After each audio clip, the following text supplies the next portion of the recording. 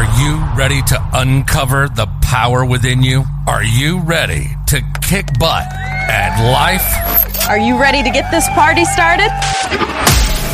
This is Shut Up and Grind. If it's about fitness, women's empowerment, personal development, small business marketing, relationships, Robert B. Foster is talking about it.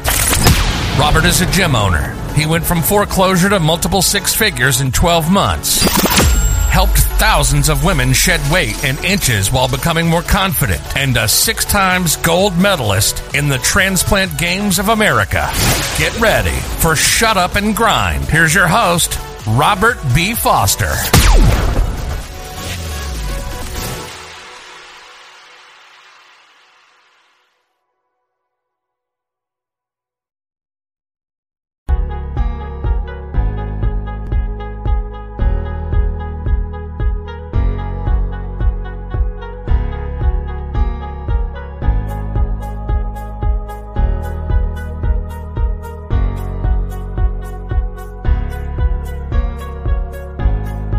How we doing? This is Rob Foster with RBF Fitness and Nutrition.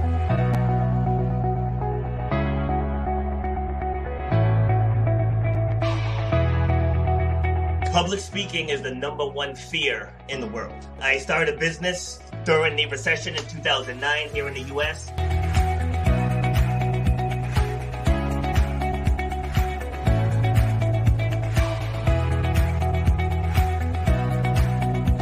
People upgrade their iPhones, they upgrade their Androids, they upgrade their laptops, but they're operating with the same brain that they operated with for the last decade. You should know the value that you bring to the marketplace. You know what your passion is. You know why you do what you do. So racism, it's out there, but it doesn't have to stop you. Just because somebody might look at you a certain way, that doesn't have to stop your forward progress. I mentor people with master's degrees, with PhDs, and I help people who have been in business for a long time. I deal with the nutrition store maybe a half mile away from my facility, and we cross-promote. You know, we help out to give our clients what they need. That's where you have to eliminate the excuses. You got to make that game plan say, for me to get to that point,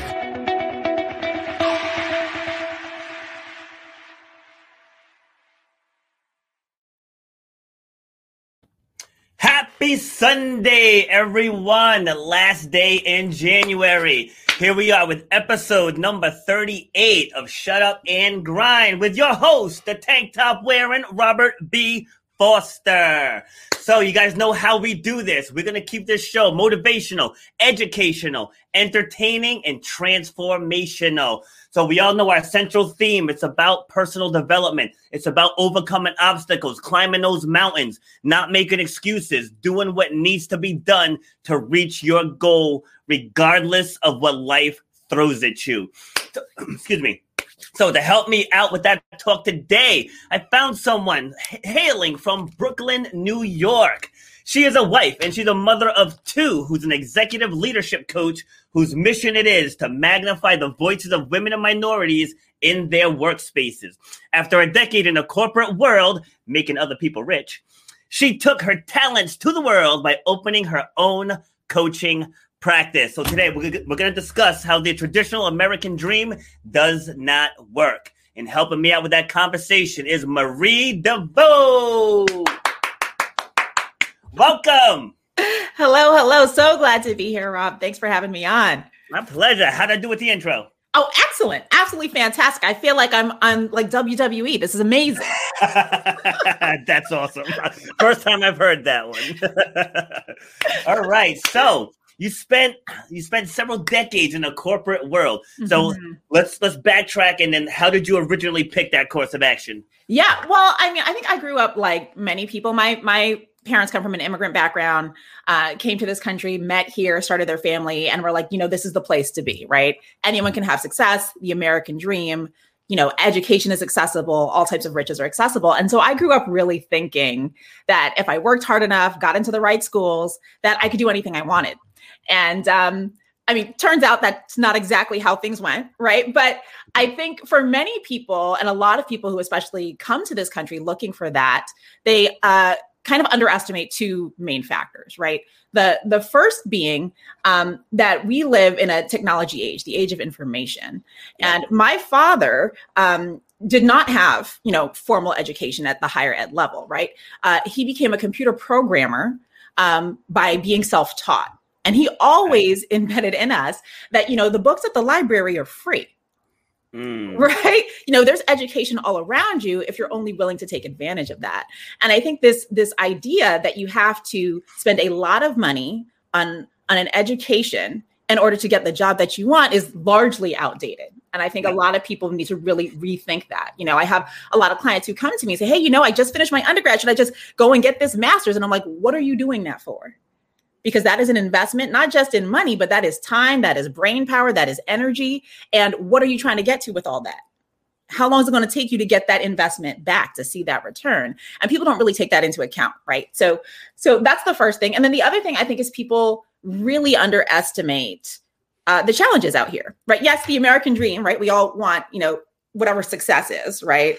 The house, the 2-car garage, a picket fence, 2.5 kids, all that good stuff. And a lot of people, they achieve that, right? But when we're talking about women, minorities, people who identify as other in any way, there are some inherent challenges that we cannot ignore, right?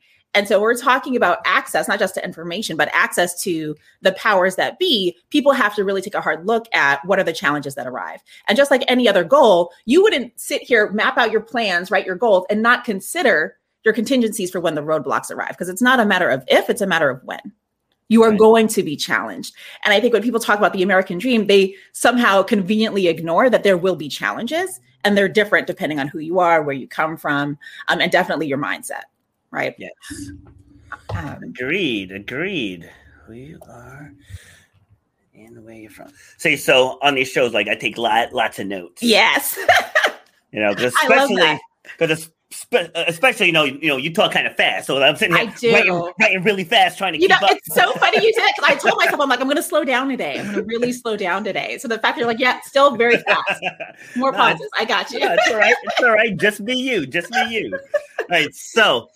All right, so in that American dream, yes, there's definitely going to be roadblocks, but is it fair to say that there's roadblocks for a lot of different people? Right.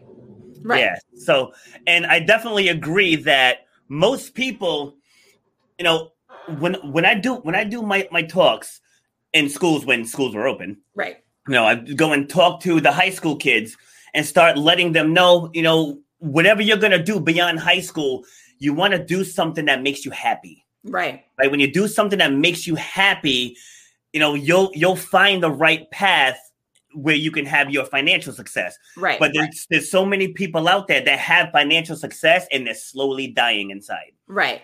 And I think part of that is because they're chasing that American dream, the house, the 2-car garage. Right. What'd you say? 2.5 kids? 2.5 kids. 2.5. For everyone's 2.5 kids. 3 is a real commitment. But half, right? But I mean, I was the same way, and I love this idea of like thinking about people finding their passion and like chasing that, right? Yes. I grew up where it was always embedded in our home, right? If you do what you love, you'll never work a day in your life. Yeah. Right. And so, but a lot of people don't even know what that is, right? Because they spend all this time chasing what they think they're supposed to do, right? Who they're supposed to be, right? And it's so funny. I mean, I'm a huge fan of the Marvel comic universe. I don't know if that's your jam. Okay. So we just rewatched family movie night this week was Avengers Endgame. Yep. And there's this great line, right? Thor's mom gives him some wisdom and she tells him, you need to stop being who you're supposed to be so you could be who you are. Yes. Yep. And folks who are chasing that American, they're chasing who they're supposed to be and they're skipping really finding out who they are. I did not want to be a business person. Right. Coming up, I did ballet from the age of 4. I thought I was going to be a professional dancer. That was my dream. Right. Because when I'm dancing, I'm like flying. I'm like on a high. Right. You can't tell me God doesn't exist because I can dance and I can feel that in my body. Right. Yeah. And for a lot of people, you might find that thing. Some people, it takes a little longer to find that thing.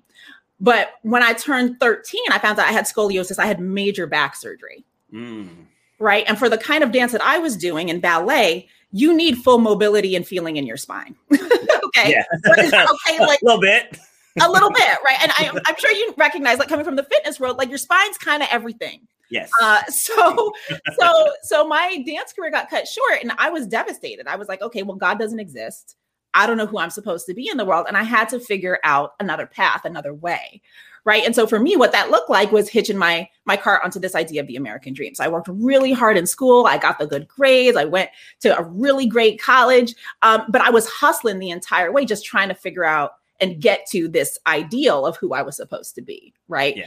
And so by the time I come to New York, right? Because I grew up on the West Coast, came to New York for school, finished NYU in 3 years because I was on a mission, right? Nice. Also, that tuition is no joke. So let's not make any mistake there, right? Finished in 3 years, hopped out of there, started working in nonprofit. And my first job in nonprofit, because remember, I didn't want to be a business person, but my first job in nonprofit, I moved to Prince George's County, Maryland, and I was a caseworker for adjudicated youth in that county. And those who are familiar with the DMV area know that Prince George's County is a very depressed county, right? Economically, right? Yeah. And so I had a roster of 30, 28 of them were boys, ages 9 to 18, and all got picked up for dumb stuff. Where honestly, I'm like, how is it that these men are being locked up, young boys being locked up for stuff that you would think of as like pranks when we were growing up? Right. Okay. But now, right. You messed around, you scratched up somebody's car. Now you got a case and I got to go to court with you. Right. So this was my caseload. But coming out of that experience, one, I knew two things right away. One, I am not cut out to be a social worker. Hats off to the people who do that work. That is soul giving work. I appreciate you. I adore you. That is not my calling. Okay. What I did learn, though, was that I have a passion for education. Yes. And so coming out of that experience, I came back to New York and I said, I want to work in education. And I got into education management. I also learned in that job because working as a caseworker, working in social worker, you don't make very much money. Mm-hmm. And I had just spent 3 years slaving at NYU to get this amazing education. And I was making $23,000 a year. Oh, wow. Which turns out is not quite a living wage. Okay. No. so immediately I was like, okay, I've got to really figure some things out. And what ended up happening, I got into real estate right away. By the time I was 24, I bought 2 investment properties in Philly. Wow. I started studying finance. So got all of my investment licenses, right? And I'm climbing the corporate ladder all the way. So I got into management right away, was doing a lot in the education management space. So running physical locations for after-school tutoring programs. I worked in the SCORE franchise. I worked for Kumon. I worked for Kaplan, all of these places that really dedicated to helping young people get their minds right. Okay. And by the time I was 30, I was then director of training and development for a major charter school network here in New York, right? So I did all this climbing, got a master's degree along the way. So still hustling. And a lot of people, I tell this story and they say, oh, right. So you had something to prove. And I was like, a little bit, right? Because God told me I was supposed to be a dancer. He lied. We had words. And then I had to figure out something else. So I'm desperately trying to find what my thing is. And working at the last corporate role that I had, I was the director of training and development and learning and development. And so my sole job was to craft and develop leaders and to codify how is it that we get the adults to act like grownups so that kids really get to shine, right? And I found doing that work lit me up and I grew an entire department. Right. When I started at the organization, they had 4 schools. When I left, they had 32 schools. And I was the one running and training all of the operations staff for these buildings. Wow. And it was fantastic. I loved my team, and something happens when you're really working with people you really love to work with, doing work that you love. Right. Yep. And there came a time, though, where even my runway there had kind of run out. I was like, there's nowhere left for me to grow here. And after growing my department, I looked to my COO and I said, I think I need a new challenge. Switch me to a different department. Okay. Biggest mistake I could have made because culture is very real, right? And just because you're doing well in one part of a business doesn't mean you're going to succeed in another. And I found very quickly in this new department that the head honcho there and I did not get along. We did not see eye to eye. She very much was intimidated by me and what I had already created. And she had no qualms about sharing that with me and letting me know, you're too much, you're too quiet. Maybe you shouldn't share so many ideas. And then she would turn around and share my ideas as her own and company-wide audience. Right. So I'm like, you know what? This ain't my jam. And I remember, and this is a time when I'm working ridiculous hours, right? So by this time, I'd had my second child, so my daughter had been born, and I'm on like mom duty, right? So I arranged my schedule. I got permission so that I could come into work at 7 a.m., right? Which means I'm getting up at 4 or 5 o'clock, right? Because I got to get kids ready, whatnot, hop on the train, because this is in New York, hop on the train to get to work.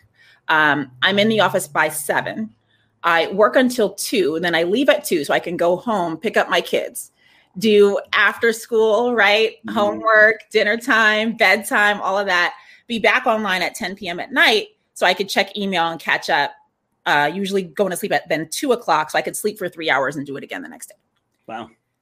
So one morning I come into the office at 7 a.m. and I call my sister and I'm like, I don't think I could do this much longer. I don't think this is it. Right. And to everyone else, like, it looks great. Like, and it's funny, like looking back at that time, how many people are like, oh my gosh, how do you do it all? Like you're a director, you're in this leadership position at this amazing organization and you have this amazing family and your team is great and all these things. But at the same time, I'm like getting barely any sleep. I'm grinding my teeth at night. I have no time to exercise, right? Severely fatigued. I ended up with severe kidney stones, right? Which knocked me out, which if anyone has any familiarity with stones, that is the worst pain you will ever experience. And I have had 2 children. I was on someone's show on Thursday and she just recently went through that last weekend and she said the exact same thing. That is like I have never had pain like that in my life. But all of this, outwardly, like I was like, oh, you're doing great. But meanwhile, my body is giving me signals. My body is telling me something is wrong. And that's the one thing I think people don't realize. And, remember, I started as a dancer, very much in touch with my body. And somehow along the way, I stopped listening. Right. And I think a lot of people who experience burnout, if you actually look back, there were signs that you chose to ignore. Yep. Right. Oftentimes because you're committed to success, the dream. This is what I'm supposed to be doing. And meanwhile, your body is giving you all these signals and these messages. Yep. And so I came in one morning at 7 a.m. I called my sister. I'm like, I can't do this anymore. This isn't the place for me. They're clipping my wings. I can't grow here. And she said, right. But didn't you just have a performance review? Didn't you just get straight 5s? Don't they owe you a 5-figure bonus? I was like, true. She's like, don't leave money on the table. When did they pay out bonuses? I said, in 7 weeks. 7 weeks they're going to pay out bonuses, right? She said, you need to stay the 7 weeks. So I'm like, okay, I'm going to try. That same afternoon, my new manager calls me and she says, I came in this morning and I sat in the room next to you and I listened to your whole conversation. I'm like, okay, now, Rob, I know you to be a very direct communicator, so you might feel me next to you, right? Because I am also very direct. If I don't like you, you know it, okay? Yes. And so I say to her, I'm like, okay, and there was nothing that happened in that conversation that we have not already discussed very openly. So you let me know what you need to do because it's 5 o'clock on a Friday and we got a whole lot of work to do on Monday. Yep. She did not like that answer. So Monday now I'm sitting down with her and the executive director of the organization, and they choose to tell me that I'm lucky to have a job, that I don't know anything about management, even though master's in management. Thank you very much. That clearly I have no work experience. Granted, I had already worked 10 years for other organizations doing the exact thing I had created for them. Yeah. And that if I couldn't prove myself worthy, that I would have to find another place of employment. Wow. So I think this whole thing is like hilarious. And granted, this is in New York. This meeting that I had on a Monday morning, 7 a.m. in Harlem, right? I'd spent 90 minutes on the train getting there. I made sure to wear my blackety blackest outfit.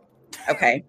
I'm talking Ankara pants. Fro was picked all the way out. Got a peppermint tea from a man on the corner before I walked in there. I'm not playing games. I don't apologize for being who I am. Mm-hmm. And honestly, I was also taught from a young age, what other people think about you is none of your business. Yep. So I'm sorry you're offended by the truth. That is how I feel, right? Agreed. So we have that conversation. In the next 6 weeks then, they use that time to strip me of my entire team. Wow. They start telling folks at the organization, I have no authority, do not listen to me. It gets to a point where people stop looking me in the eye in meetings. Yeah. So They wanted you to leave, but they didn't want to fire you. Oh, yeah. And believe me, I know the deal, right? Yeah. I work in learning and development. I'm like this with the HR department. Yeah.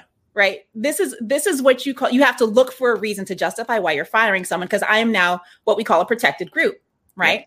I'm Black and I'm a woman. If you fire me, you need proof, because that is a definite lawsuit. Yeah.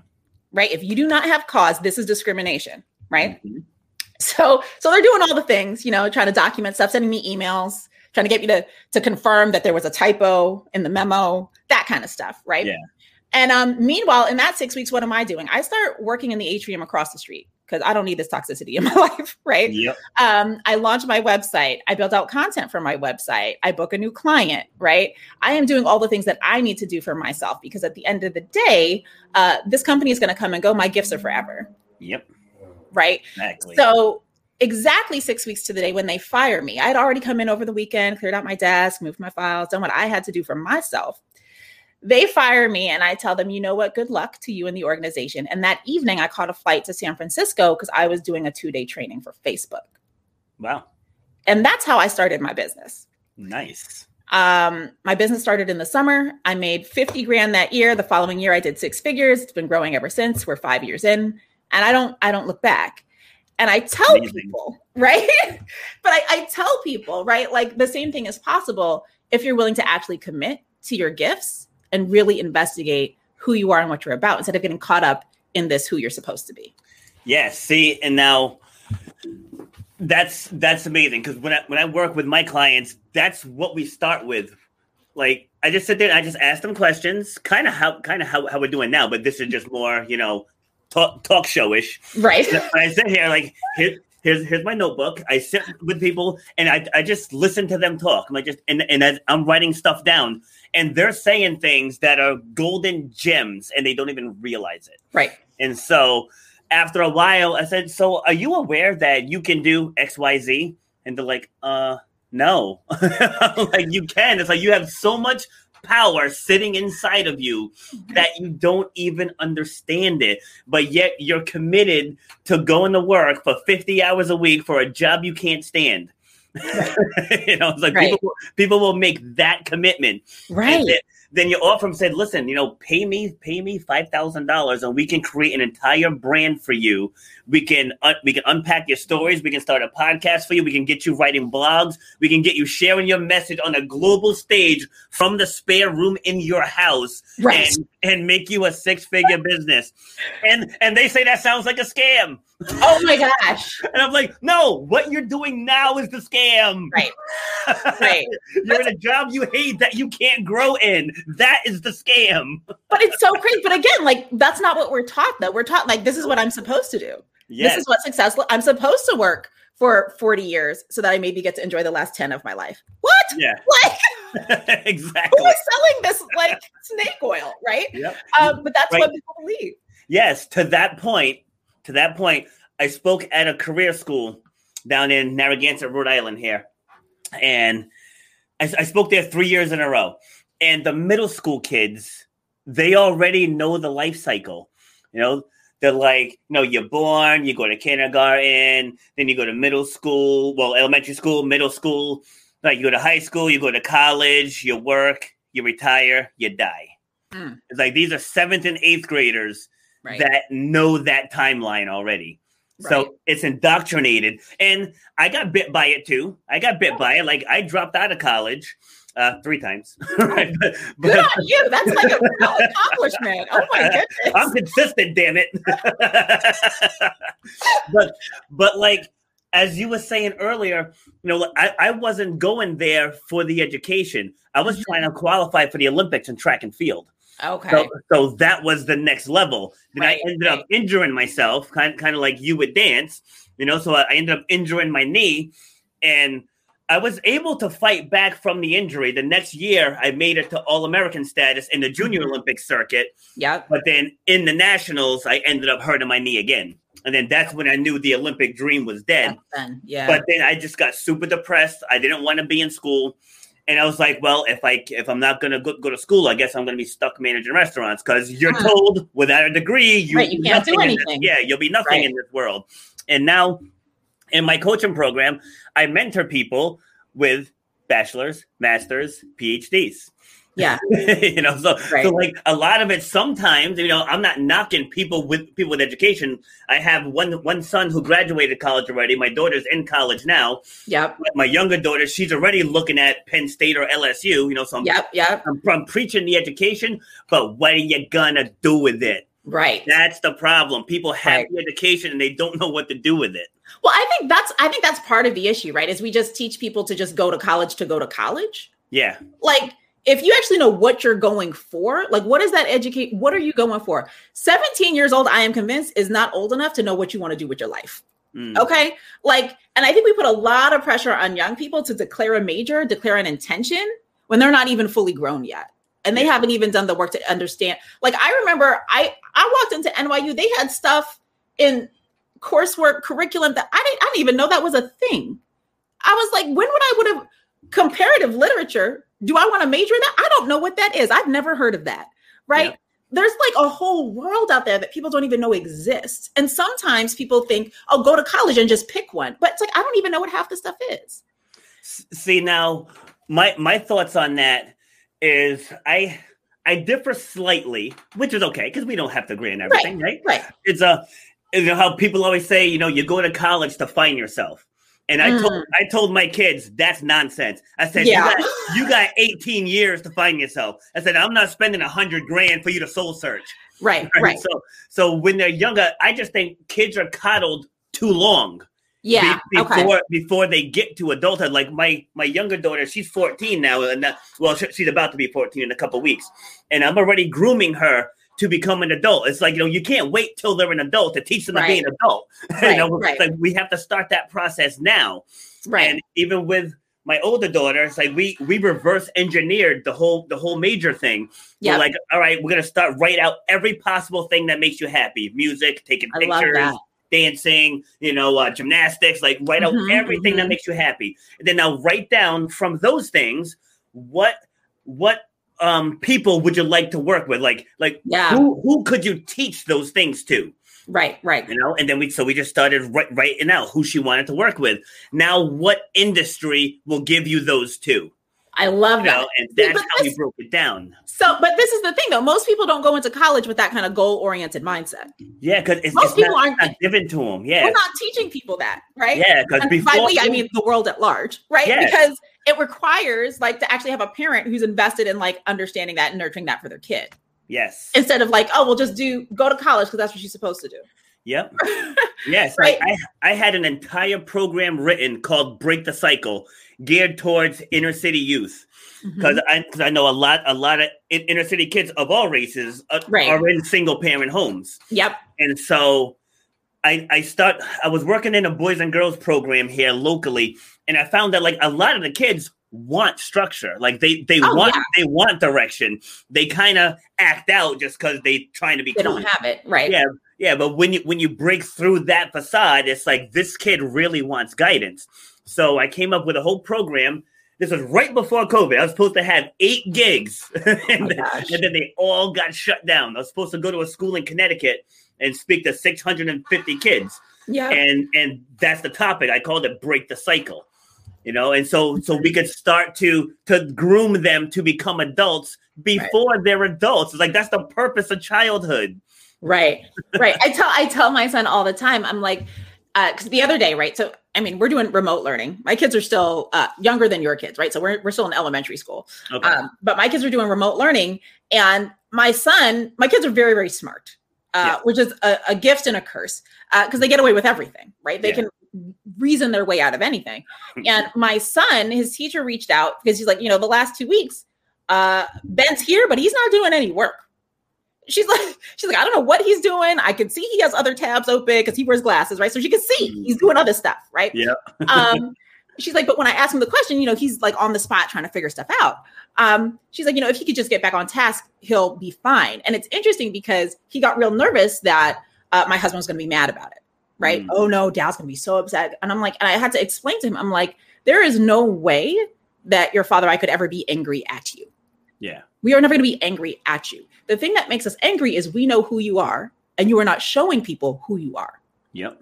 Your grades, your performance, that's one way you show people who you are. And when you don't show up as who you are, that is infuriating. Yes. I had almost the exact same conversation. Are you ready for this? With my son, Ben. Yeah, I have twin boys, Benjamin and Ricky. Oh my gosh, that's amazing. But I said almost the exact same thing because he's like, I suck at math. And I said, no, you don't suck at math. I said, you don't apply yourself at math. Right. It's like, when you're playing video games, all of a sudden you're a mathematician breaking down the codes and everything else in the game. I said, but math doesn't interest you, so you don't put forth the effort. I said, and that is what I will not tolerate. Exactly. I said, if you study, you do all your assignments, and the best you come out with is a C, okay. You know what I mean? It's like you put the work in, but you're not putting the work in and getting C's. Like, that's why you're getting in trouble. Yes, that's the issue. I feel that 100%. But it's interesting, though, because I think for a lot of folks, and I think it's one thing to have someone groom you in that mentality and that mindset, right? I know for a lot of adults now, right, folks in our age bracket, that is not how we were raised. That is not the environment we grew up in. And so when I think about like my clients, and this is where you get into like some juicy stuff, and I ask people like, okay, so what would your goals look like if they weren't contingent on someone else's happiness? And they're like, right? Like what would you do if you actually could choose your life? Yeah, culture shock. Right. And people are like, what are you talking about? Right. And it's a hurdle for people to think about, what if I told you were already your own boss? Right. Because that's not what we're taught. We're taught that you go and you work for someone else, and that's like going to be your keys to the kingdom. Right. And so having people really consider, well, what do you own that no one else could take away from you? Yeah. And people, right. It's like, well, your time, right. Yep. Your gifts, intellectual property, all that juicy stuff in your head, that's all yours, right? How could you use that? Because I know for me, even divorced from the body, right? Like I wanted to be a dancer, that got taken away. I still had all of this up here, right? Unlimited potential, right? The library is free, right? like what could you actually be doing and really like shift this relationship that you have with work? Because work isn't supposed to be the 9 to 5 to 65, and then you die at 75, right? Like, why do we think it has to be that way? Because like you said, it's indoctrination. It's absolutely indoctrination. And you said something earlier too, that I speak on all the time about your wings getting clipped. I speak on that all the time. And I had three cockatiels. And well, I had two. One of them died, and then I got another one. So the first two were hand fed, and the hand fed ones, they're sweet as pie. They'll walk they're like little dogs. They'll walk right over to you, climb up and sit right on your shoulder. Oh my gosh. So the third one I got, she was from an aviary. So there was just like 40 birds in this thing that just fly free. Yeah. This one was not nice at all. Not at all.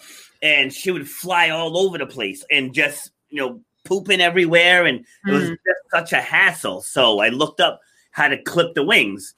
And so, because it's really, she was just pooping on everything. Right. And so, the other one, he was able to fly too, but he was, more used to people. Like he knew to go into his cage and stuff. Right. Whereas Emily didn't care. But I clipped her wings. And then at that moment, it's like my heart broke. Because she was trying to fly and she couldn't. And I just keep using that example with other people. I was like, we're born with all these gifts, but we allow people to stuff us in a box. Right. And then when we try to get out of the box, people try to stuff us right back in. Right. And that's the problem in this world, is that people aren't allowed to blossom. Yes. But I love that analogy because, too, it reminds me of, like the elephant who's like chained, right? Yes. Right. And I hope like your audience knows this analogy, but you chain an elephant, right? And after a while, the elephant stops trying to where you could then replace that chain with like a string. Yeah. And the elephant won't even try to escape anymore, right? Just the power of conditioning. But starting to really have people look at, right, this idea of if you could be bold enough to still keep trying to fly. Yeah. Right. And I know I used to teach public speak and do a lot with helping people like get on stages and navigate how to communicate effectively and like be the greatest public speaker they could be. Right. Yeah. And one of the things I told people is like, hey, they'd come to a workshop. It's like, great, you have all these new techniques. Now what's going to happen? You're going to go back to work. You're going to start trying the new stuff. And what are people going to say? Oh, you went to that workshop, didn't you? That's some stuff you learned at the seminar, isn't it? Right? And because people are uncomfortable when you start growing, right? Yes. People get uncomfortable because they're used to your old way. They've put you in a box. You start stepping outside that box, people try to put you back in the box. Yep. But if you are persistent, if you are diligent in your own growth, what happens? Eventually, people will build a bigger box around you. Yeah. They will get over it. They will move on, and you will have benefited from that growth. But I think it's, how do you inject people with that courage? Yes. Right? Because that's the uncomfortable part. Yes. And I tell people, like, people really don't care as much as you think they do. They don't. That's the thing that people have to understand. Like, I'll see people, I mean, I'm single now, but like I used to watch my ex put on 10 different outfits, you know, I'm like, just get dressed and go. It's like, I promise you, when you walk in a room, not everyone is going to be looking at you and judging you. Right. It's just not going to happen. Well, what's interesting is, I mean, people are judging you all the time, and no one really cares. Exactly. Right. That's the key. Nobody cares. And no one cares. They're going to have that split second judgment, and then they've moved on to like, what's for lunch? Like, no one is spending that much energy on you the way you think you are. Yes. Except you. I was talking with a speaker coach, and she told me, she's like, you know, if you want to get taken serious as a speaker, she's like, you know, you can't be going on shows with just a tank top on. And I was like, well, I own a gym, so this is on brand. Could you be any more on brand? Right? Yes. It's like, this is kind of what I wear on a daily basis. Like, it wouldn't make sense for me to show up in a shirt and tie, right? Because like, that's not what I wear. Right. So this is me. And I also said, you know, there's one thing my father said, God rest his soul. Mm-hmm. He said to me, he said, people will always see the color of your skin or what's outside. He said, it's on you to help them see past it. Yeah. And so to illustrate that, I went to a Chamber of Commerce in Northern Rhode Island. So I walked in. Now there was one other black person there. So the rest are white people. Everybody's in 3-piece suits.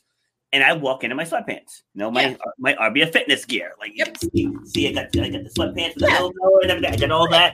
I got the hat, the winter hat with the logo. Right. And you're very clearly the fitness guy. Yes. But let me tell you, when I walked in that room, you could cut the judgment with a knife. You know what I mean? Like, you could just feel it. But at the end, once we were all done talking, people were like, oh, can I get your card? Congratulations on your success. And you know, because I helped them see past that exterior, because I dazzled them with my knowledge, and people just don't believe that I'm a college dropout, you know? So it's about, and what one of my other mentors said, she said, be so good that they can't ignore you. Right. It's that idea, like, just make it obvious. Make it obvious. But I think that where people, I find a lot of my clients struggle with knowing who they are and then actually owning it in the moment, right? Yes. Because, you know, you walk into that room, right? Everyone else is in a suit and you have that moment of self-doubt, right? Yeah. Or that, you know, that critique, right? All of that self-bias. And then you start to believe all those voices in your head that tell you, you're not good enough. You don't have a suit. You didn't, right? Yeah. All of those things. So I think the real work, right? The real work is being able to actually stand in that. Yes. Right. I mean, the best public speakers aren't the ones who have, you know, fancy words and like beautiful metaphors, although that is helpful. Yeah. Right. But the best public speakers are the ones who are super comfortable being themselves. Yep. Yeah. Being themselves. And they can connect with anyone, any demographic, any gender, any sexual orientation. It doesn't matter what you got going on in your world. The most effective communicators can connect with you. Right. But a lot of that people don't realize. I mean, everything is relationships, right? Yeah. Right. The first relationship you need to sort out is your relationship with yourself. With you. Yep. Right. Like, if you're good with you, everything else changes. Right. So true. Right. Your romantic relationships, your friendships, your work relationships, working with everything changes if you're good with you, because you just show up different. Yep. You're not trying to prove anything to anyone. You're not trying to mold it into anyone else's box or idea, because you're good with you. And so you actually show up more authentically and ready to engage people in relationship exactly as you are, instead of presenting some weird souped up version of yourself, which people will find out is fake down the road. And that will be bad for the relationship. Right. So, you know, people don't realize, like, the ability to walk in and be like, yeah, I wear sweatpants to work. Yeah. Yep. You just walk in and you own it. And the thing too, though, is that other people will know it. Yes. Other people would, it's like, I mean, back when we could have crowds in the gym, Mm-hmm. you know, like people would walk in, and now I sell these to my clients too. So I'm not the only one wearing this shirt, but people can walk in and they know I'm in charge. Yeah. You know, so it's like when you have that presence, people know it. People know it. So they'd walk in, you'll see 40 people in the class, but they zero in on me. Right. It's like, There's something he must be the one. Right. And people always ask, well, how do I get executive presence? How do I show up this way? It's like, you got to get comfortable with yourself. Yep. I mean, one of my favorite exercises is to give people mirror work, right?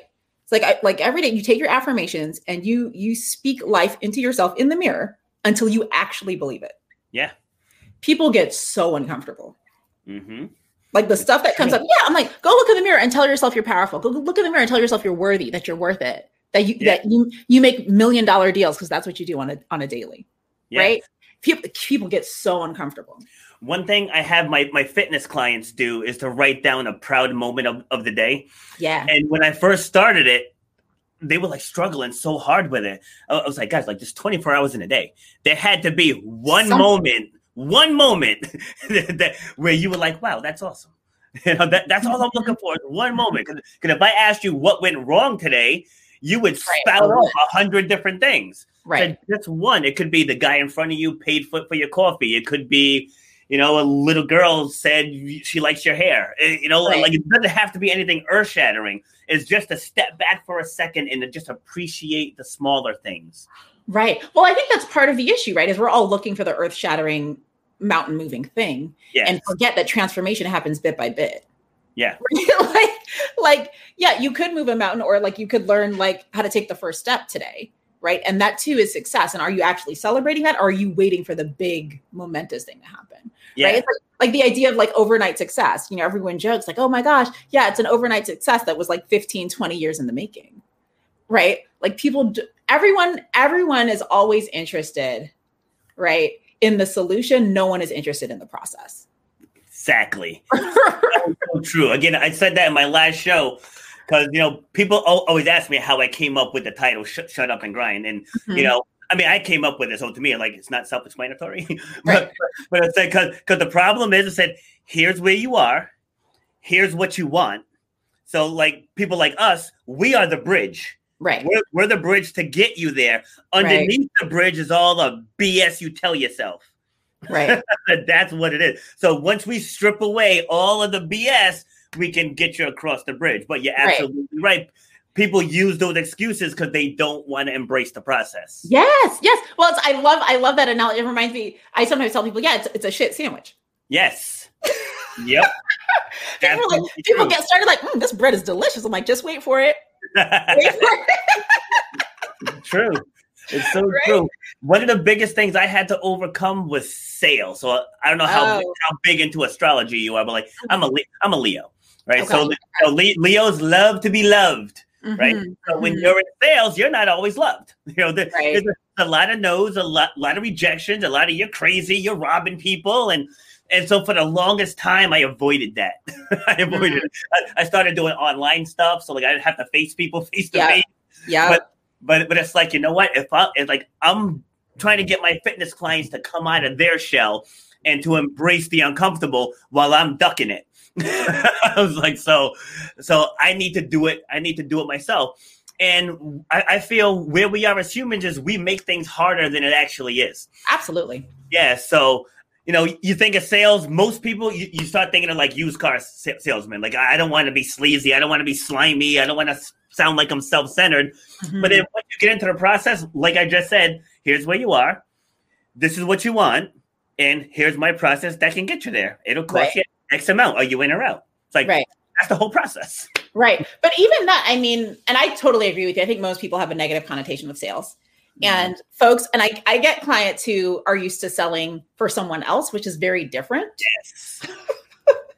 than selling as a business owner. Because now all your personal stuff gets to come up when you're selling what you do and the value you create, right? Because it feels really, the no's feel extra personal, right? At first, right? And so I think a lot of that, though, is helping people really, start to break down what's happening for them in terms of value proposition.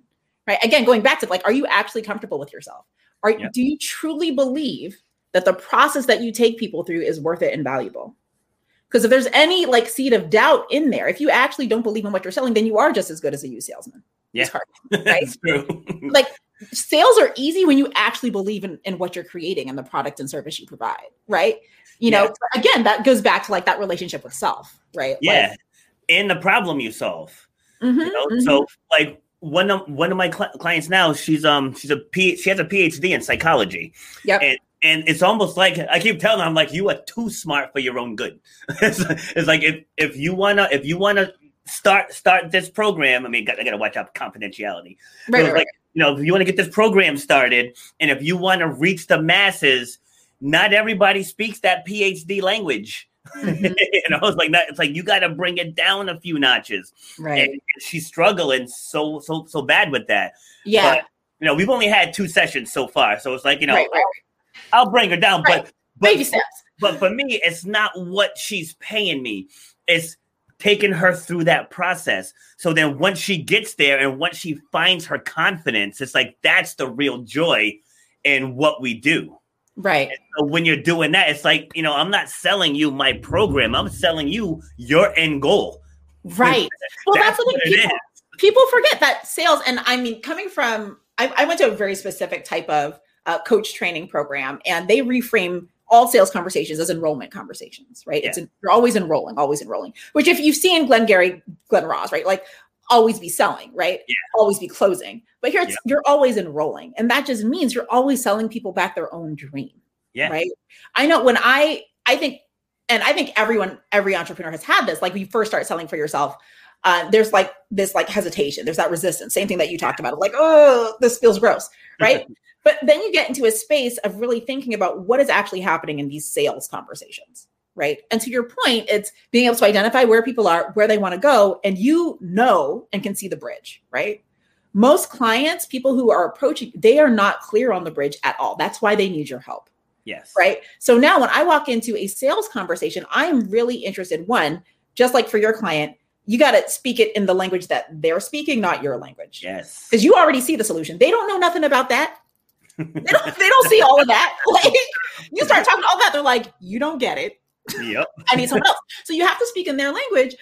But 2, then comes this piece of being able to actually take people on that journey and re-enroll them back in their own vision. So when people are signing up, they're buying your product or service. It doesn't cost them anything. They're not paying you. They are investing in themselves. And like you said, you are just the conduit to get them to where they want to go. Yes. But they're in total control. They set the goal, the vision, the dream, and you're like, yes, I know a way to get you there. Yeah. Will you invest in yourself so that I can assist you in doing that? It's right? Like, yep. It's like you're in Brooklyn. You want to get to Harlem. I'm the train. I'm the train, right? And I tell people all the time, and this takes all the pressure off. I am the train. There are other trains. Yep. Right. You decide, am I the train for you? Bingo. Right. And now it's like no pressure because I'm gonna be good regardless. Yep. I know where I'm going. I'm on my own train. Like I'm doing, I'm going to do me. But if you want support where you want to go, I'm a pretty legit train, right? So you tell me, and then it takes all the pressure off of like, oh, this is sleazy, or I'm trying to convince someone. Like if you're up to good things, you don't have to worry about being sleazy. Yeah. Yeah. And also just being your authentic self, you're going to attract the people that need you. Like I just mentioned my client, I actually met her. We were both a guest on someone else's show. And then she was one that asked me about my graphic. It's like, what does that mean? And I'll just tell her, I said, I just have a no nonsense approach. Cause like, I don't have time to be dilly dallying and all the nonsense. That was my dad's word. Right. That was my dad's dilly dallying. Dilly dallying all the time. Hate yourself, Rob. Dilly dallying. Yeah. But like he would say that all the time, just get straight to the point. Like if this is what you want to do, these are the steps. Oh, well, I don't know about, then I'm not your guy. It's like if you are to the point where you're ready to put the work in and get to where you want to be, we can do this. If you need to be spoon fed, then there's people out there that will put you on a different train. This train ain't it. We're the Acela train. Right, exactly. Like let people know up front. Like I'm not for everybody, right? And that is great. Yep. All right, so let's talk about women finding their voice, because like women are my target market as well. And it's funny because people ask me, they're like, well, why don't you train men? And I was like, well, a lot of men are a pain in the ass. Right? So let's just call it what it is. We have egos, men are territorial, we think we know everything. Oh, this is interesting. Right? Right? And not to offend the men, but hey, we got egos. So just walk into any gym. You don't have to say a word, just look around and you'll see it. Right? It's there. But because I find working with women, yes, there's a lot of women that empower women, which is awesome. But there's always 2 points of view, and there's nothing wrong with having a second point of view. So looking at it through a men's lens isn't a bad thing, right? Through a man's lens. So getting people to buy into that in the short term, they're like, hey, so the first women's empowerment event I did, we had, I think it was like 44 women there, but a couple of them snickered like, why is he here? And so like when I did my opening, I was like this is an empowerment event. Empowerment can come from anywhere. Right.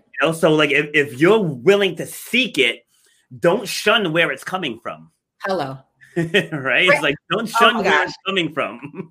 Well, it's so interesting because what I found, especially working with women and with Black women, and this is interesting too, going back to this idea of like hustle culture and like how we're conditioned to just keep going, we're going to get to the thing. Yeah.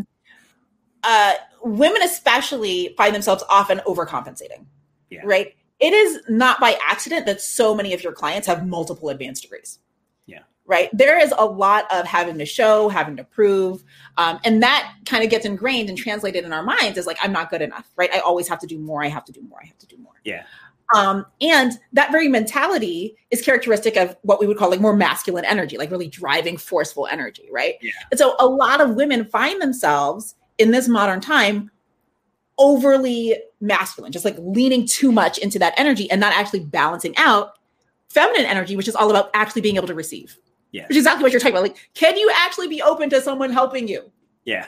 Would you, if I said I could support you, would you take me up on that? Or no, I can do it all by myself. Like, there's a balance to these things, right? Like, yes, be driven and receive help. Yes. Right. And so I think a lot of where the world is starting to navigate, how do we actually balance out this energetic, like lopsidedness that we found ourselves in? Right. Yeah. Yeah. Cause wherever people think we came from, we're designed to work together. Right. Right. It's supposed to be in balance. Yeah, it's supposed to be a team. So it's like, I would have a crew of female speakers lined up to share their journey. Mm-hmm. And then, like I said, then I would just give another point of view. Mm-hmm. So it's like you're getting the best of both worlds, so it can resonate with you. And for example, I said, like, if you get a bunch of men that are all now single, what are they going to do? They're going to go to the bar and they're going to bash women. If you get a man dumps a woman and she goes out with her girlfriend, they're going to say, yeah, God, that guy was no good anyway. He was great. It doesn't solve anything. So like when I was dating, it's like, when I have had an issue in my relationship, I would seek out another female. I'd be like, all right, what am I doing wrong here? Right. But if you seek out another man, it's just going to turn into a bad. Yeah, my wife crazy too. Right. Like that's how it's going to turn out. And then vice versa. Like one of my clients, when she has issues with her husband, she'll come to me and be like, Rob, this is what I said. This is how he reacted. I'm like, yeah, because you got to speak that man's language if you want to get through to him, and vice versa. You want to get through, you got to speak her language because your language ain't working. That's why y'all fighting. Right. Like you got to speak her language. So just bringing that other point of view, it helps. Well, again, but it goes back to this idea of like being an effective communicator. Right. And really understanding like where you're coming from and seeing where someone else is at. Yes. And being willing to actually make that jump.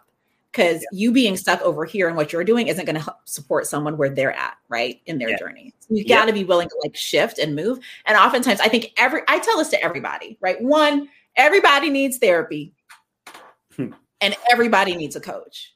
Yeah. Right. When I teach workshops at the corporate level, one of the things, and this is one of my favorite tricks, you could take this one if you want, but I ask people like, raise your hand if you can see your blind spots. I like that. Raise your hands if you know what your blind spots are. And I always wait for it. I'm like, why do we call them blind spots? Because you can't see them. Because you cannot see them. Put your hand down. Right? If you are not in a relationship with other people who you can trust to point stuff out to you that you cannot see, you need to shift the rooms that you are in. Yep. Right. There is, you just have to own that there is stuff that you don't see. And that is why you call other people in your life, right, to point those things out to you so you get to move on that stuff. Otherwise, think of all the stuff that you're missing because it's over here, you know? Yes. And as you said, be a receiver. Don't worry about where it's coming from. Right. You know, like if your boyfriend or girlfriend who's, you know, living in the gutter and, you know, they're not, it doesn't matter if they see something. You gotta be able to receive it. So I was on a show a week and a half ago.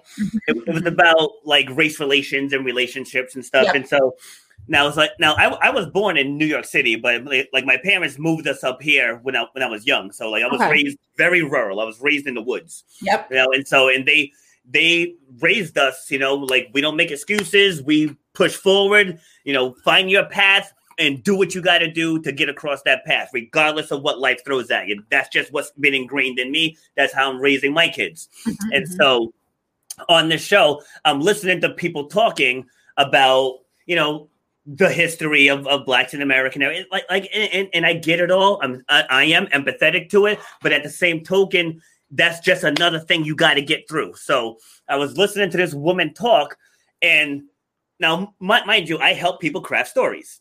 So as she's talking, I'm writing down, but she's just talking about her journey in a very negative light.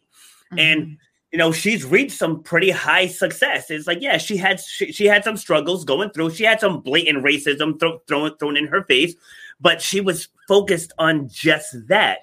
And so I finally chimed in, and she wasn't very open to my questioning at first, you know, so she was kind of snapping back at me, and I was like, I'm not trying to make you mad. I said, but what if you said I had to XYZ, which got me to ABC, and then I was able to accomplish, you know, whatever 1, 2, 3, and that made me the woman that I am today. Mm-hmm. I'm like, what if you said it that way?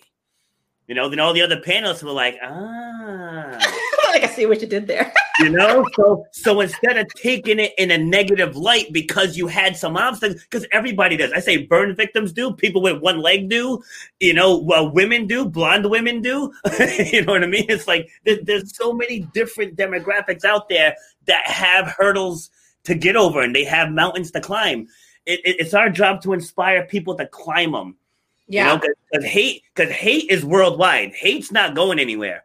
You know, like Cain killed Abel like shortly after the world was formed. You know what I mean? Right. For those that believe in that. Yeah. Well, I think it's interesting, right? Because this idea, like, we can always choose the narrative, right, and how we tell the story, right? Yeah. And there's like no denying, like, yeah, like you said, like hate exists in the world. There are some heinous things that have occurred on this planet. Yeah. And I think it's important, one, to acknowledge them and then actually separate the fact from how we're interpreting the fact, separate the fact from our feelings about the fact. Yeah. Right. And there is something really powerful in people being able to acknowledge something terrible that's happened and still choose how they want to move forward in a way that actually serves them. Yes. And serves others. Right. Because my point was, that's an awful message to send to young people. It's an awful message. So like when I speak in schools, I let them know, things are going to happen. Things are going to get said. You might not get a job that you're qualified for. Like, I go right down the list. I said, but that doesn't have to stop you. It's like, you just like, well, I think again, it goes back to like, are we actually laying that out up front? Like, there is some heinous, like, unjust stuff in the world that is going to occur. There's no worrying about if this will definitely happen. You will come up against obstacles. So let's come up with a game plan now about how you are going to approach those things. Yes. Yeah, exactly. So like, you know, she was saying, so you're saying racism isn't a problem. I said, did I say it wasn't a problem? I said, it doesn't have to stop you. I said, that's what I said. It doesn't have to stop you. I said, sexism is a problem. You're successful, aren't you? And she's like, yes, exactly. That's my point. It's like, I'm sure you had to go through stuff also. Right. It's, I think it is that reframe of, you know, there's what happened, and then there's the story you tell yourself about what happened. Yes. Yeah, right? Exactly. It's like, I mean, people don't realize that whites aren't even the richest demographic in this country. You know, and I know it's not all about money because they still control like the power in the government, but like Asians are the richest demographics in this country. So it's like, while whites and blacks are too busy fighting over who's oppressed and who's the haters, like the Asians just come here, grind, and get paid. You know? I think there's also some interesting cultural implications to that too, right? Like if we actually look at different cultures and how people actually work together, as opposed to Black people are known for being the crabs in the barrel. Yeah. Right. We are historically are not the most supportive of each other. Right. Yeah. Black dollar doesn't get very far before it stops circulating in our own communities. Yeah. I'm sure if you look at money in the Asian community, if you look at money in the Jewish community, that money is locked in. True. That is, they create their own generational wealth, which is just something that I think Black people in America have a hard time with, because we're all coming from different parts of the diaspora, right? So already we feel like there's a lot, I think, in that. Yeah, no, that I agree with. That I agree with. Like, it's definitely, and you said the key word is generational. Yeah. It's like that's the thing. Like I said, from my grandfather to my dad to me, like we're all speaking the same language. So, if we stayed in the city, in the projects where we lived, maybe our upbringing would have been different. Who knows? I mean, but just my thing is, like, when I'm talking with these kids, like a lot of them, they're already defeated. And they're in 8th grade, 9th grade, dad's in jail, grandpa was in jail, mom's on drugs, or mom's never home. And they're just defeated. And it's like, and that's where I come in. I'm like, yeah, but you can break the cycle. Yeah. It's like, you can be the one to change it for generations to come. It's like, you have the power to change it. Like, we can't undo what's been done, but we can right the ship starting today. Right. Exactly. I think, again, like, people just forget that that's something that's actually within their control. Yes. Right? You have your gifts, you have your talents, your intellect, and you have your story. Yeah. It's all about emotional control. It's all about, because I'm not going to act like things haven't happened to me. I had an ex's mom go on a racist rant right to my face, right to my face, call me N-words and this and that. And I just stood up, went to my ex and said, we're staying in a hotel tonight, because we were supposed to stay with them, because I wasn't going to give her the satisfaction of becoming who she thought I was going to be. Well, you know what I love that story, because it's in those moments, like, recognizing, like, what's your stuff and what's someone else's stuff. Yes, exactly. Because I'm like, this is all her problem. Like, this has nothing to do with me. I'm going to just step aside and let that just go right over there. Right? Like, but some people, you'll get caught up, right? People show up with their own stuff, their own drama, their own issues, right? That have nothing to do with you. They're just projecting it out on you, right? Yeah. Vomiting up their trauma, their hurt, their pain. They're like, oh, I'm going to just stick this right here. But if you're like, again, if you're clear enough with yourself to be like, this ain't mine. Yeah. You can actually, like, step aside. And when people start projecting that stuff, just let that, like, go right over your shoulder. Right? Yes. Let that pass by. Be like, I'm not engaging in that. Clearly you need space to deal with whatever that is. I'm gonna just back up and give you some space. Yeah. Because I'm not in this with you. Yeah. And I went back to the house the next morning. Because at the end of the day, it's her parents. So I went back the next morning. Then her stepfather comes to me. He's like, Rob, you want to go get a coffee? No, I'm not a coffee drinker. Right. And he wanted to talk to you. I was oblivious. I was completely oblivious. I was like, nah, I'm good. He's like, no. He's like, it's just up the road. You want to come for a ride? I was like, no, thank you. I'm like, I don't drink coffee. And then my ex was like, he wants to talk to you. I was like, oh. But he said, he's like, it showed me a lot about your character that you came back to the house today. And I was like, well, I said, the issue is not me. Right. Like, I know who I am. I'm comfortable in my skin. I'm comfortable with the color of my skin. I'm comfortable with the energy I project. She doesn't have the power to take it from me. Right. Whenever I get on these race panels, sometimes it can get a little heated. And that's what I tell people. I said, but you're displaying it right now. You are letting race control your emotion. And you're letting it get out of control. It's like, we can address it, we can talk about it, but there's no reason for you to come out of who you normally are. Right. Well, that's, again, it always comes back to, like, are you really clear about who you are? Yes. Because if you weren't sure, if anything she said to you resonated with you at all, and there was, like, a seed in you that believed anything she said, you would have been triggered. It would have been a full-on argument, right? Yep. But for a lot of people, like, they haven't done the work to get really clear about who they are and who they're not. Yep. Like, people can't pull you into an argument if you're clear about what's true and what's not. Exactly. Right? People call you names, call you this and that and the third. If you can, you don't have to engage in that if you can recognize like, well, none of that is true. Like, this is just nonsense. And you can walk away. But if you actually believe, if you buy into any of that negativity and see that in yourself, then you're going to be, now it's a loss. Now you cursing somebody out. Yeah. Exactly. Exactly. You know? I remember I was in high school. I know we're a little over time. But I remember I was in high school. I had just finished gym class. Coming out, got my books in my hand. 3 white kids are there, and I've never had a problem with these kids. I guess they were itching to fight that day or whatever. But like, they knocked my books out of my hand, pushing me up against the locker, again calling me racial names and saying all this foolishness, trying to engage me in a fight. And I just bent down, picked up my books. I start walking. Kid gets on my face, and he's like, "Do something." And I just stared at him, didn't say a word. And it's like, and because they wanted me to react. Right. So I'm not going to give it to him. And then I just I said, I'm going to class. I pushed through them and I walked off to class. So I get home, I'm telling my dad, and he's like, what? He's like, they called you the N-word? He's like, and you didn't do nothing? Like, you taught me to help people see past that. Mm-hmm. Use his own teaching against them. Right. I said, so had I swung, I would have become the N-word that they thought I was. Right. So it's like, that's what they instilled within me. And that's what I tell my kids. It's like, I don't tell my kids it's all chocolate and roses out there. It's like, they know that there's things they're going to have to deal with. There's mountains you're going to have to climb. It's like, I said, it's my job to make you strong enough to climb those mountains. Right. Like, that's my job as the parent. And when I'm working with my clients, I let them know, I'm like, you guys bring forth other human beings. I'm like, that is amazing.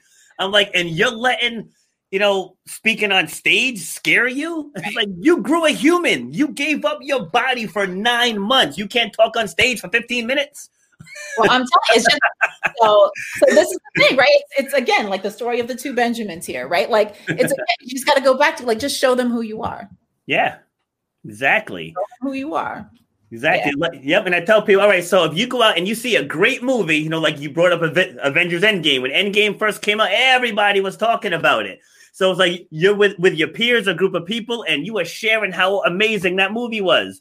And so now I want you to just get up and talk about your experience with your divorce.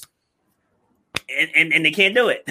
So obviously it's my job to help them do it, right. But just immediately they defeat themselves. Like, you just went on a whole thing about baking cookies to the other girls in the class the other day, the protein cookies. Mm-hmm. I was like, and now I want you to get in front of the group and address your struggle, because your struggle can help someone else who's going through that struggle.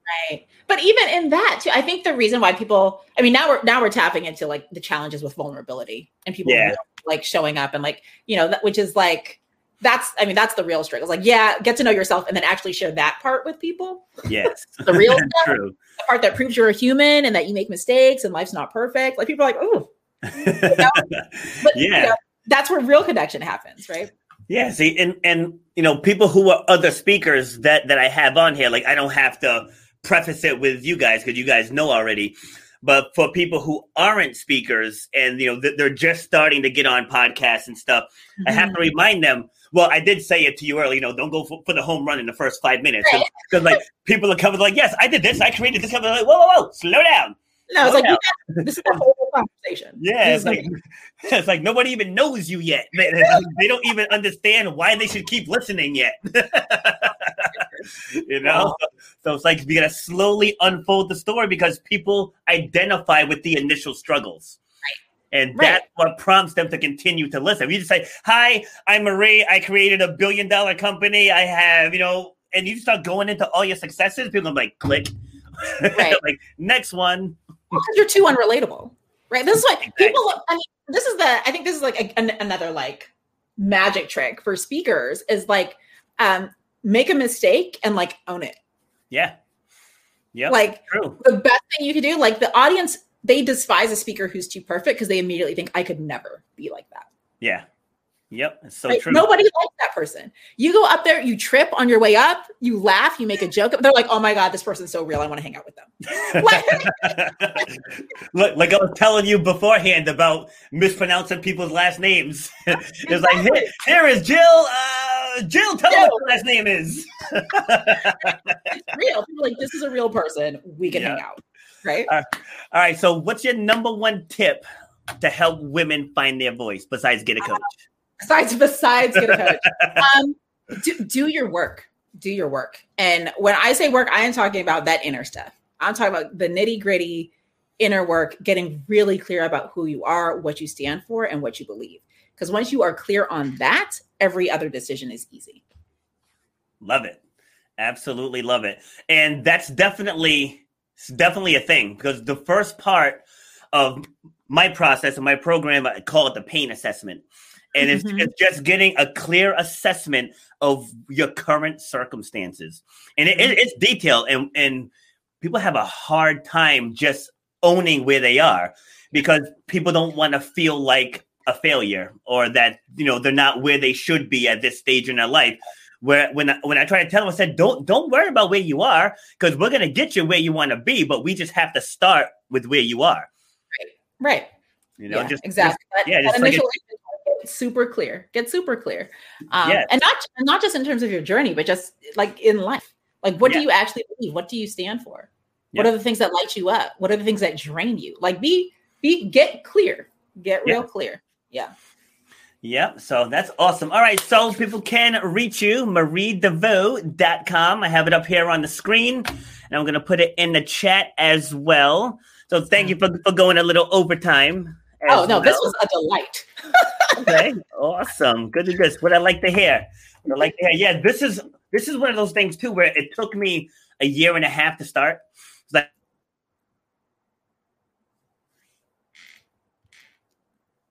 I moved the mic and it muted me. Oh, yeah. I'm like, what happened? So I bought the mic, I bought the lights, I bought the green screen, and it sat here for like a year and a half. Oh, wow. As I was saying earlier, because, you start thinking about like the Joe Rogans and, and all those people. And it's like, why are people going to listen to me? And so I just sat on it. But then once COVID hit, I started it pretty much immediately after that. And it was just me sitting up here, just talking, had no guests, and trying to find guests. And now I just added 8 more spots in February, and I'm booked out through April. Wow. So it's just amazing. As we've been saying this whole time, when you just focus on what you want and just get it, deal with it. My first couple ones, I went live, and now not one person tuned into the live. Right? Not one. Not one. That's the good stuff, though. I mean, just think, when you hit like your 100th episodes, you're like, man, I remember when no one was showing up to this thing. Yeah. Right? Like, that's the story. That's the good stuff. Yeah. I mean, I'm saying it now. I'm only on 38. I'm like, my one on Wednesday is going to be my 40th. And like, I'm looking at my calendar, like, and it's, I'm getting on podcasts more now. In the last 10 days, I was on a dozen different podcasts. Oh my goodness! So yeah, like it's starting to go, but I had to have the courage to start it. Exactly. And so that's the message I want to leave with everyone else. Is people tune into this show is because you have things that you want to accomplish. You have things that you want to do that's more than what you're currently doing. You're not too old. You have the time. And if you want it bad enough, you'll find whatever money is needed to get it started. But I tell you, with this podcast, it cost me about $150, and that was just to get the mic, the lights, and the screen. Yep. Everything else is just coming out here, talking, finding guests on social media, and guests that fit the message. Right. And then the audience is just slowly growing. We're on 8 different platforms, heard in 14 different countries. I've had international guests on Canada, Ireland, Australia. So, and I just started it not even a year ago. I love that. And again, like just going back to like just with what you have in your brain. Yeah, exactly. Right? Exactly. There's nothing scripted. I didn't look at your website till this morning. You know what I mean? And we're going on an hour and 15 minutes now, just feeding off of each other. So. This is the good stuff. I love it. This was a lot of fun. Awesome. Yes, it was. All right. Well, thank you very much for joining me. I appreciate it. Absolutely. Thanks for having me, Rob. All right. Have a great day. Bye-bye. All right. Bye. All right, guys. Thanks to Marie for joining us. So if you're tuning in late, I implore you, go back to the beginning. It's well worth the watch, the listen to, depending on what platform you're checking this out on. And you're going to get a lot of golden nuggets. All right. So she dropped some serious dimes in this one. And as always, I tell you guys got mountains in your life. You got to just get through it. No matter what it takes, no matter what obstacles, you were put on this earth to do great things. You were not put on this earth to feel less than, to feel miserable, to feel oppressed, to feel judged, and those things are going to happen throughout the journey, but it doesn't have to stop you. That's the essence of Shut Up and Grind. So happy Sunday, everyone. Make it a great one. Have a great day. You've been listening to Shut Up and Grind.